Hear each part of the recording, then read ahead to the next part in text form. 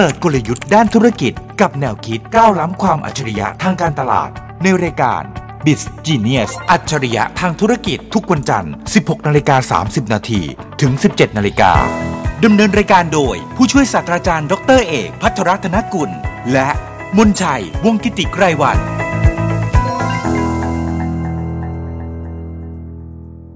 สวัสดีครับคุณผู้ชมคุณผู้ฟังนี่คือรายการ Biz Genius รายการที่พาคุณผู้ชมคุณผู้ฟังไปติดตามกลยุทธ์ในการทำธุรกิจและแนวคิดด้านการตลาดครับเจอกันเป็นประจำทุกวันจันทร์ที่นี่วิทยุจุฬา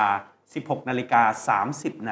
ครับติดตามคอนเทนต์จากผู้ช่วยศาสตราจารย์ดร.เอกภัทรรัตนกุลหัวหน้าภาควิชาการตลาดคณะพาณิชยศาสตร์และการบัญชีจุฬาลงกรณ์มหาวิทยาลัยและผมเล็กมนชัยวงศ์กิติไกรวรรณผู้ประกาศข่าวจาก TNN ช่อง 16 และ bizclass.com ขอบคุณการสนับสนุนการจัดรายการของเราโดย SCG ด้วยครับครับ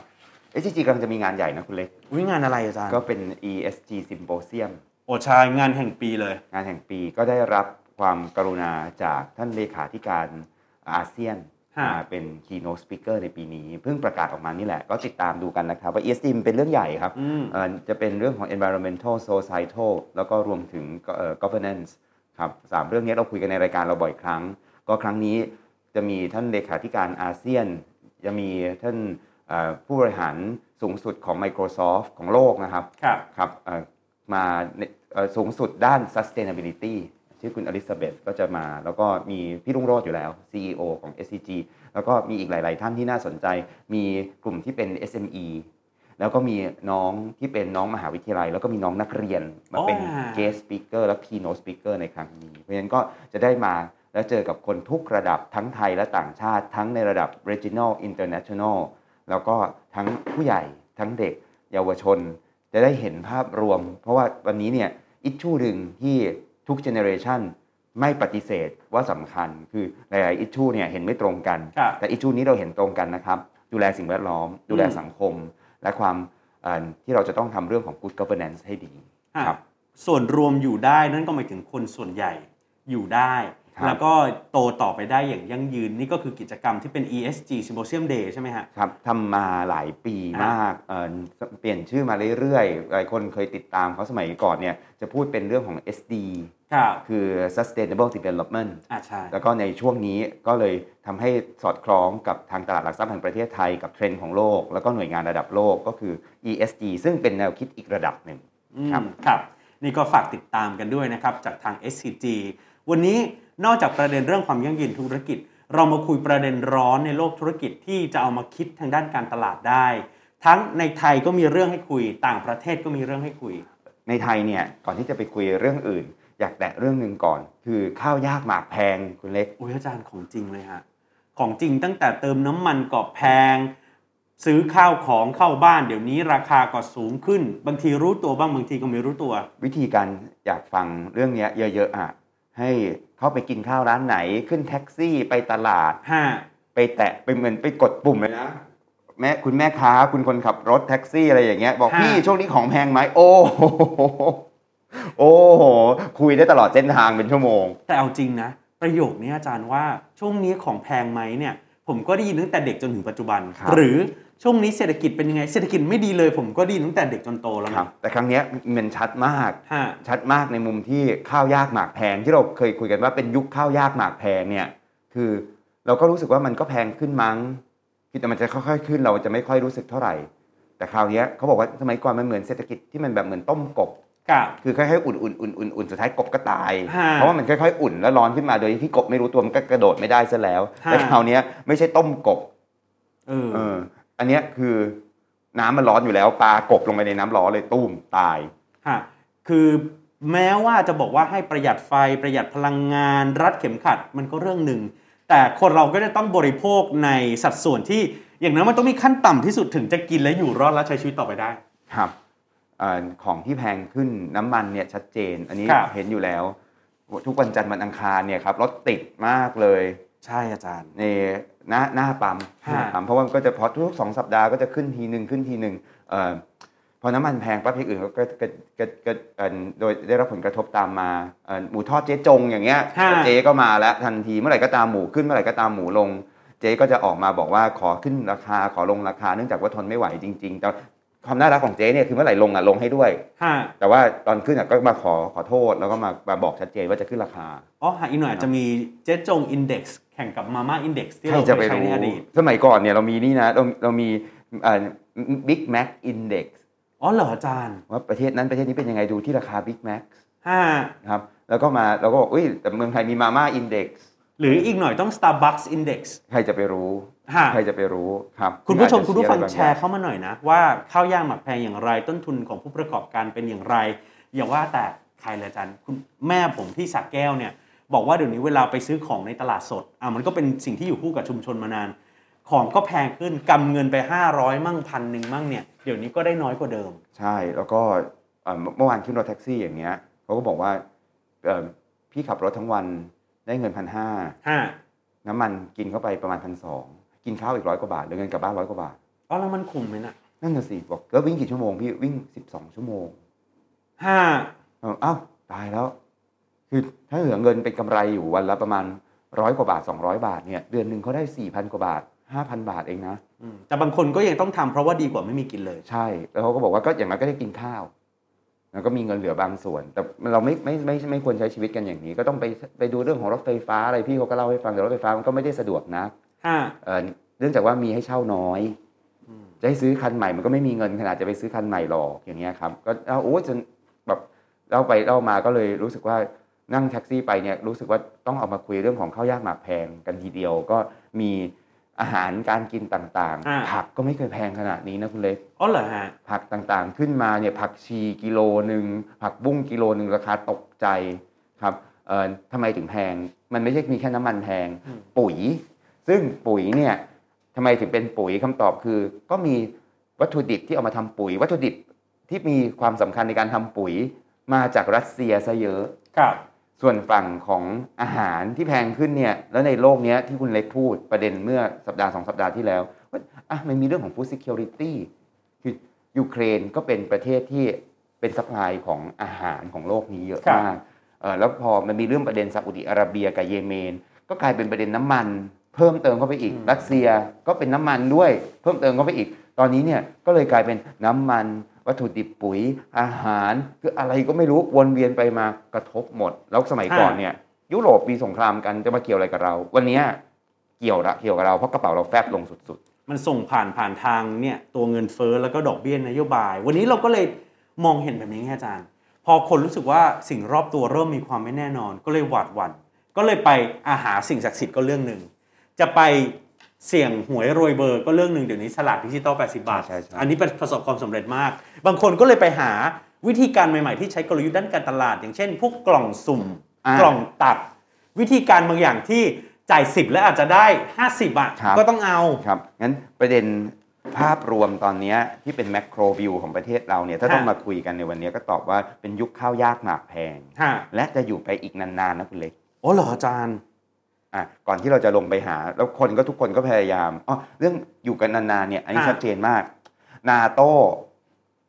บอกว่าจะส่งยุทโธปกรณ์เพิ่มเติมเข้าไปในยูเครนเรื่อยๆเพราะฉะนั้นเนี่ยเตรียมการสงครามนี้ยืดเยื้อแน่นอนและราคาน้ำมันก็น่าจะไม่ลงมาง่ายแน่นอนใช่เพราะฉะนั้นเนี่ยงานนี้น่ากลัวมากๆดร.กอบศักดิ์ภูตระกูลที่ธนาคารกรุงเทพซึ่งปกติท่านก็วิเคราะห์อะไรไว้หลายอย่างรอบนี้ท่านสะกิดพวกเราเลยออกบทความเมื่อ2 สัปดาห์ที่แล้วบอกว่า perfect storm คือมันจะกลายเป็นพายุที่รุนแรงสุดๆไปเลยนะเพราะฉะนั้นเนี่ยอย่านิ่งดูดายเตรียมการไว้ให้ดีมากๆเลย perfect storm นี่คือมันทำลายล้างนะครับอันนี้ก็ประเด็นภาพรวมแต่เมื่อกี้คุณเล็กพูดประเด็นสำคัญคือทุกคนก็พยายามดิ้นแล้วก็มีคำถามเข้ามาถ้าพูดถึง current issue เรื่องถัดไปนอกจากข้าวยากหมากแพงก็คืออะไรนะสมัยก่อนกล่องสุ่มมีกล่องสุ่มแล้วก็มีสารพัดอย่างที่จะชิงโชคสารพัดอย่างที่จ่าย1 บาทและอยากได้ผลตอบแทนมากกว่า1 บาทคราวนี้ก็กลายเป็นเรื่องของอะไรนะตักสุ่มเขาเรียกตักมันคืออะไรอาจารย์คือก็จะเป็นเหมือนอ่างโฟมอย่างเงี้ยแล้วก็แม่ค้าก็จะจุ่มตัวเองลงไปในอ่างโฟมเหมือนในนี้เลยอาจารย์จำได้ไหมว่าตอนฟุตบอลโลกแล้วก็ไปรษณียบัตรไทยฟุตบอลกับจากไทยรัฐจำได้ไหมที่ดูถาโถมแต่เป็นหมดแล้วใช้เครื่องดูดเอาแล้วก็ใช้ตะกร้าที่ ตาเขาค่อนข้างจะใหญ่หน่อยอ่ะตักลงไปในโฟม 5 แล้วก็ขึ้นมาปั๊บโฟมก็จะเม็ดโฟมก็จะไหลออกไปก็จะเหลือแต่ของที่อยู่ใ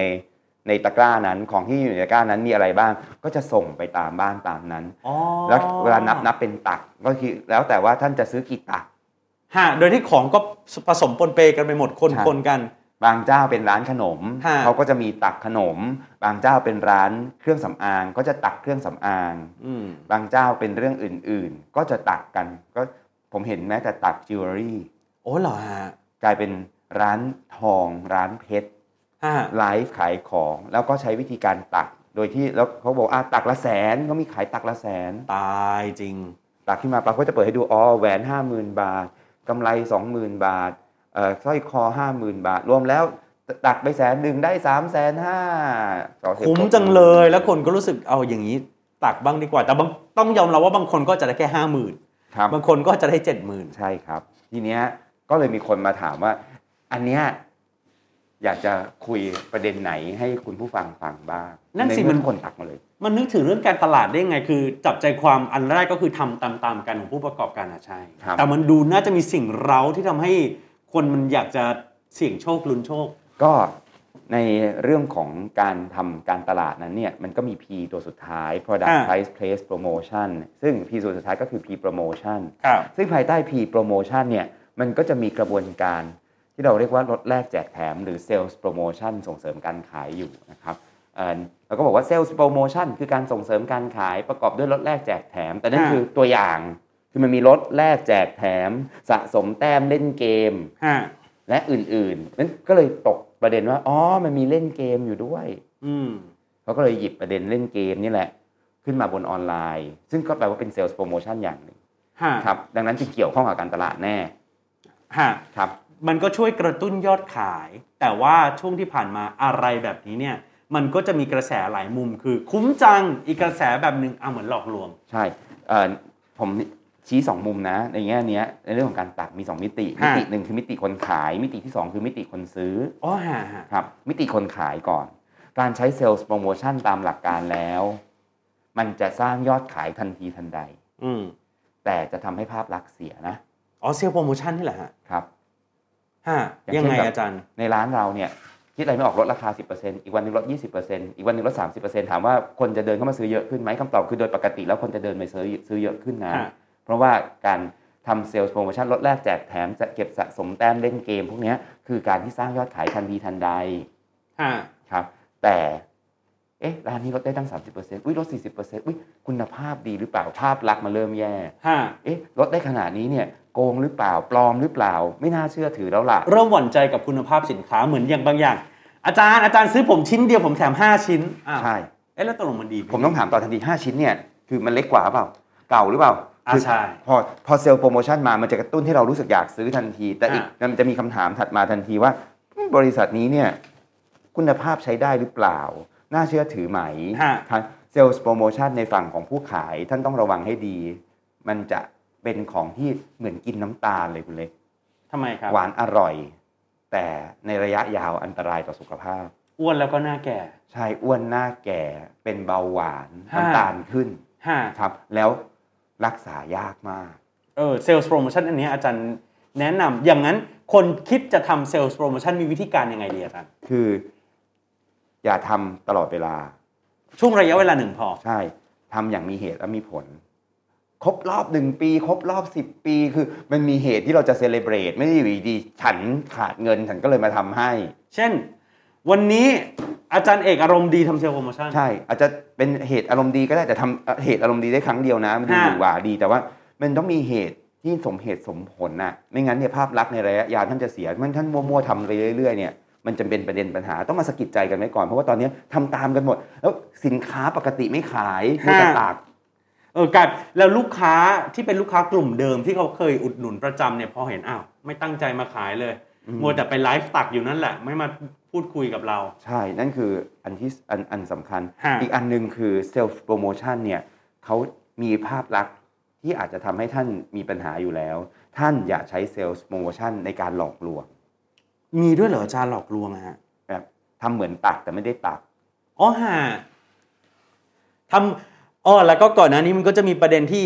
ให้ลูกจ้างลูกน้องมาขอโทษอะไรก็ว่าไปตักมามีดึงออกดึงเข้าของที่หล่นลงของที่ดึงออกเป็น iPhone เนี่ยนะของที่ดึงออกเป็นทองอะไรเงี้ยคือเขาเห็นนะตาไวเหมือนกันนะ หมายถึงตาไวทั้งลูกน้องตาไวทั้งผู้ชมใช่แล้วก็บางทีคนได้ของตักไปสมมติตัก1,000อย่างเงี้ยตักละ1,000พอตักไปปั๊บส่งไปให้กับเราส่งไปให้กับญาติเรา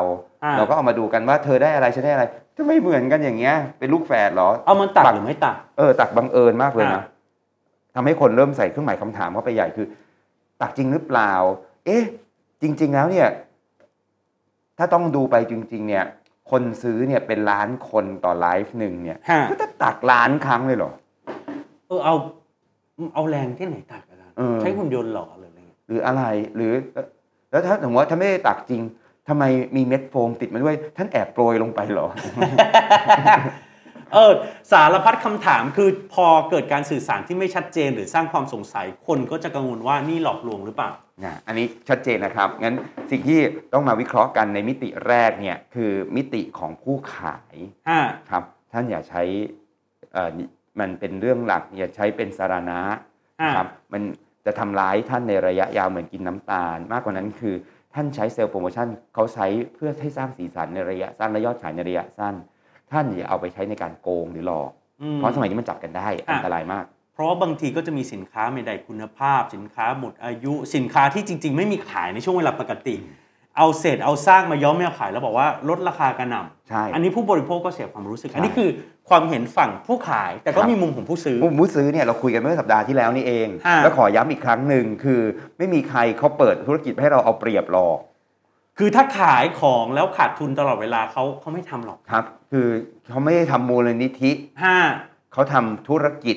เพราะฉะนั้นเนี่ยไม่มีใครเขาเปิดธุรกิจมาให้เราเอาเปรียบหรอกดังนั้นเนี่ยตัก 100,000 บาทได้เพชรมูลค่า5 ล้านบาทมันเป็นไปไม่ได้เขาเอาไปขายร้านเพชรร้านอื่นก็ยังได้มากกว่า 100,000 บาทเลยถ้ามูลค่ามันเป็นเช่นนั้นจริงอ่ะคือไม่ต้องมาขายท่านคือร้านเพชรขายต่อร้านเพชรเนี่ยแล้วเขาจะมาขายท่านทำไมมันเป็นไปไม่ได้เพราะฉะนั้นเนี่ยท่านดูให้ดีคือบางอย่างมันสมเหตุสมผลโอเคบางอย่างที่มันเกินไปไม่สมเหตุสมผลเขาไม่เปิดธุรกิจมาเพื่อให้ท่านเอาเปรียบหรอกเพราะฉะนั้นเนี่ยประเด็นสำคัญคืออยากสะกิดใจท่านว่าต้องระวังนะเรื่องอย่างเงี้ยมันมีคนเอาไปใช้หลอกลวงกันเยอะมากแล้วคนโดนหลอกเยอะมากแล้วโดยเฉพาะจำได้ไหมว่าแต่ก่อนตอนเด็กๆที่เป็นของเล่นของเราทั้งหลายเนี่ยสะสมสติกเกอร์บางหลังแล้วมีชุดหนึ่งจำได้ว่าอาจารย์ขูดแถมแม่เหล็กใช่ขูดแล้วขูดอีกหวังจะได้รถยนต์คนก็ซื้อไปจนกระทั่งคำถามที่ตั้งมาเรื่องของการเปิดฝาเครื่องดื่มบางประเภทแล้วได้เงินล้านแล้วก็ถูกมองย้อนกลับมานี่มันไม่ได้ขายสินค้าแล้วนะอันนี้มันคือเหมือนการพนันแล้วคนได้คือดาราด้วยนะ มันเกิดมุกเดิมมันก็ย้อนกลับมาในดาราคนนี้ดวงดีจังเลยอ่ะมุกเนี้ยเกิดย้อนกลับมาในโลกที่วันนี้มันดิจิตอลไปถึงขั้นไหนแล้วคนที่ได้ทองหลายบาทเนี่ยจากการตักเนี่ยมันก็อินฟลูเอนเซอร์ไม่ใช่หรอนั่นสิอินฟลูเอนเซอร์เก่งจังเลยนะชีวิตนี้นอกจากจะเป็นอินฟลูเอนเซอร์ที่คนเห็นเยอะมากแล้วเวลาตักยังตักได้ทองอีกหลายบาทด้วยอ่ะทำไมโชคดีจังเลยอ่ะสมมุติมีดินสอเขียนคิ้วบางอย่างเนี้ยแล้วก็จับฉลากมาถ้าเกิดสมมุติว่าแจกรถเบนซ์จากปลอกของดินสอเขียนคิ้วที่มาชิงโชคจับขึ้นมาทำไมอาจารย์เอกได้อ่ะแล้วก็มีข่าวว่าอาจารย์เอกอาจจะเคยเป็นที่ปรึกษาหรือว่าเคยมาออกรายการถ้าเล็กมนชัยได้เนี่ยอาจจะไม่สงสัยชาวบ้านธรรมดาแต่อินฟลูเอนเซอร์มาแล้วทำไมมันพอเชื่อมโยงไปมันก็ดูไม่แนบไม่เนียนที่งงเพราะว่าอาจารย์เอกนี่นับเป็นอินฟลูเอนเซอร์ต้องนับเป็นเซเลบริตี้แต่ว่าไม่นับแต่ว่าอย่างไรก็ดีแต่มันเกิดเหตุการณ์นี้นะคุณเล็กเราได้เห็นว่าแบบตอนที่แจกตอนที่คนเปิดกล่องสุ่มออกมาแล้วได้รถทำไมคนที่ได้รถเนี่ย follower เป็นแสนคนคนที่ได้รถแบบเป็นชาวบ้านทั่วไปทำไมน้อยจังแล้วทำไมเซเลบริตี้ได้หลายคนจังเลยเรื่องนี้ก็ย้อนกลับมาเหมือนเดิมแล้วเรื่องที่เมื่อกี้เปิดฝาอะไรที่บอกว่าได้เงินล้านนึงอะไรของคุณเล็กก็สมัยก่อน 10-20 ปีที่แล้วเนี่ยท้ายที่สุดเนี่ยตัวดาราที่ได้เงินล้านนึงเขามาออกรายการด้วยนะเหรออาจารย์ใช่แล้วเขาก็มาบอกกับสาธารณชนว่าตอนนั้นโดนจ้างอันนี้ก็หลอกอะสิอาจารย์ก็หลอกอะสิงั้นอย่างนี้ถ้าบิสจีเนียสวันดีคืนดีบอกว่าเอาล่ะใครที่ดูไลฟ์อยู่ส่ง โอนเงินเข้ามา50 บาทถือว่าเป็น1บัตรในการจับมือกับผมก็ได้ 50 บาทเลยก็ได้แล้วผมจะแจกเงินล้านนึง100 ครั้งเลยแล้วก็อุ้ยเห็นไหมดาราวัยรุ่นซีรีส์วายคนนี้เนี่ยได้ด้วย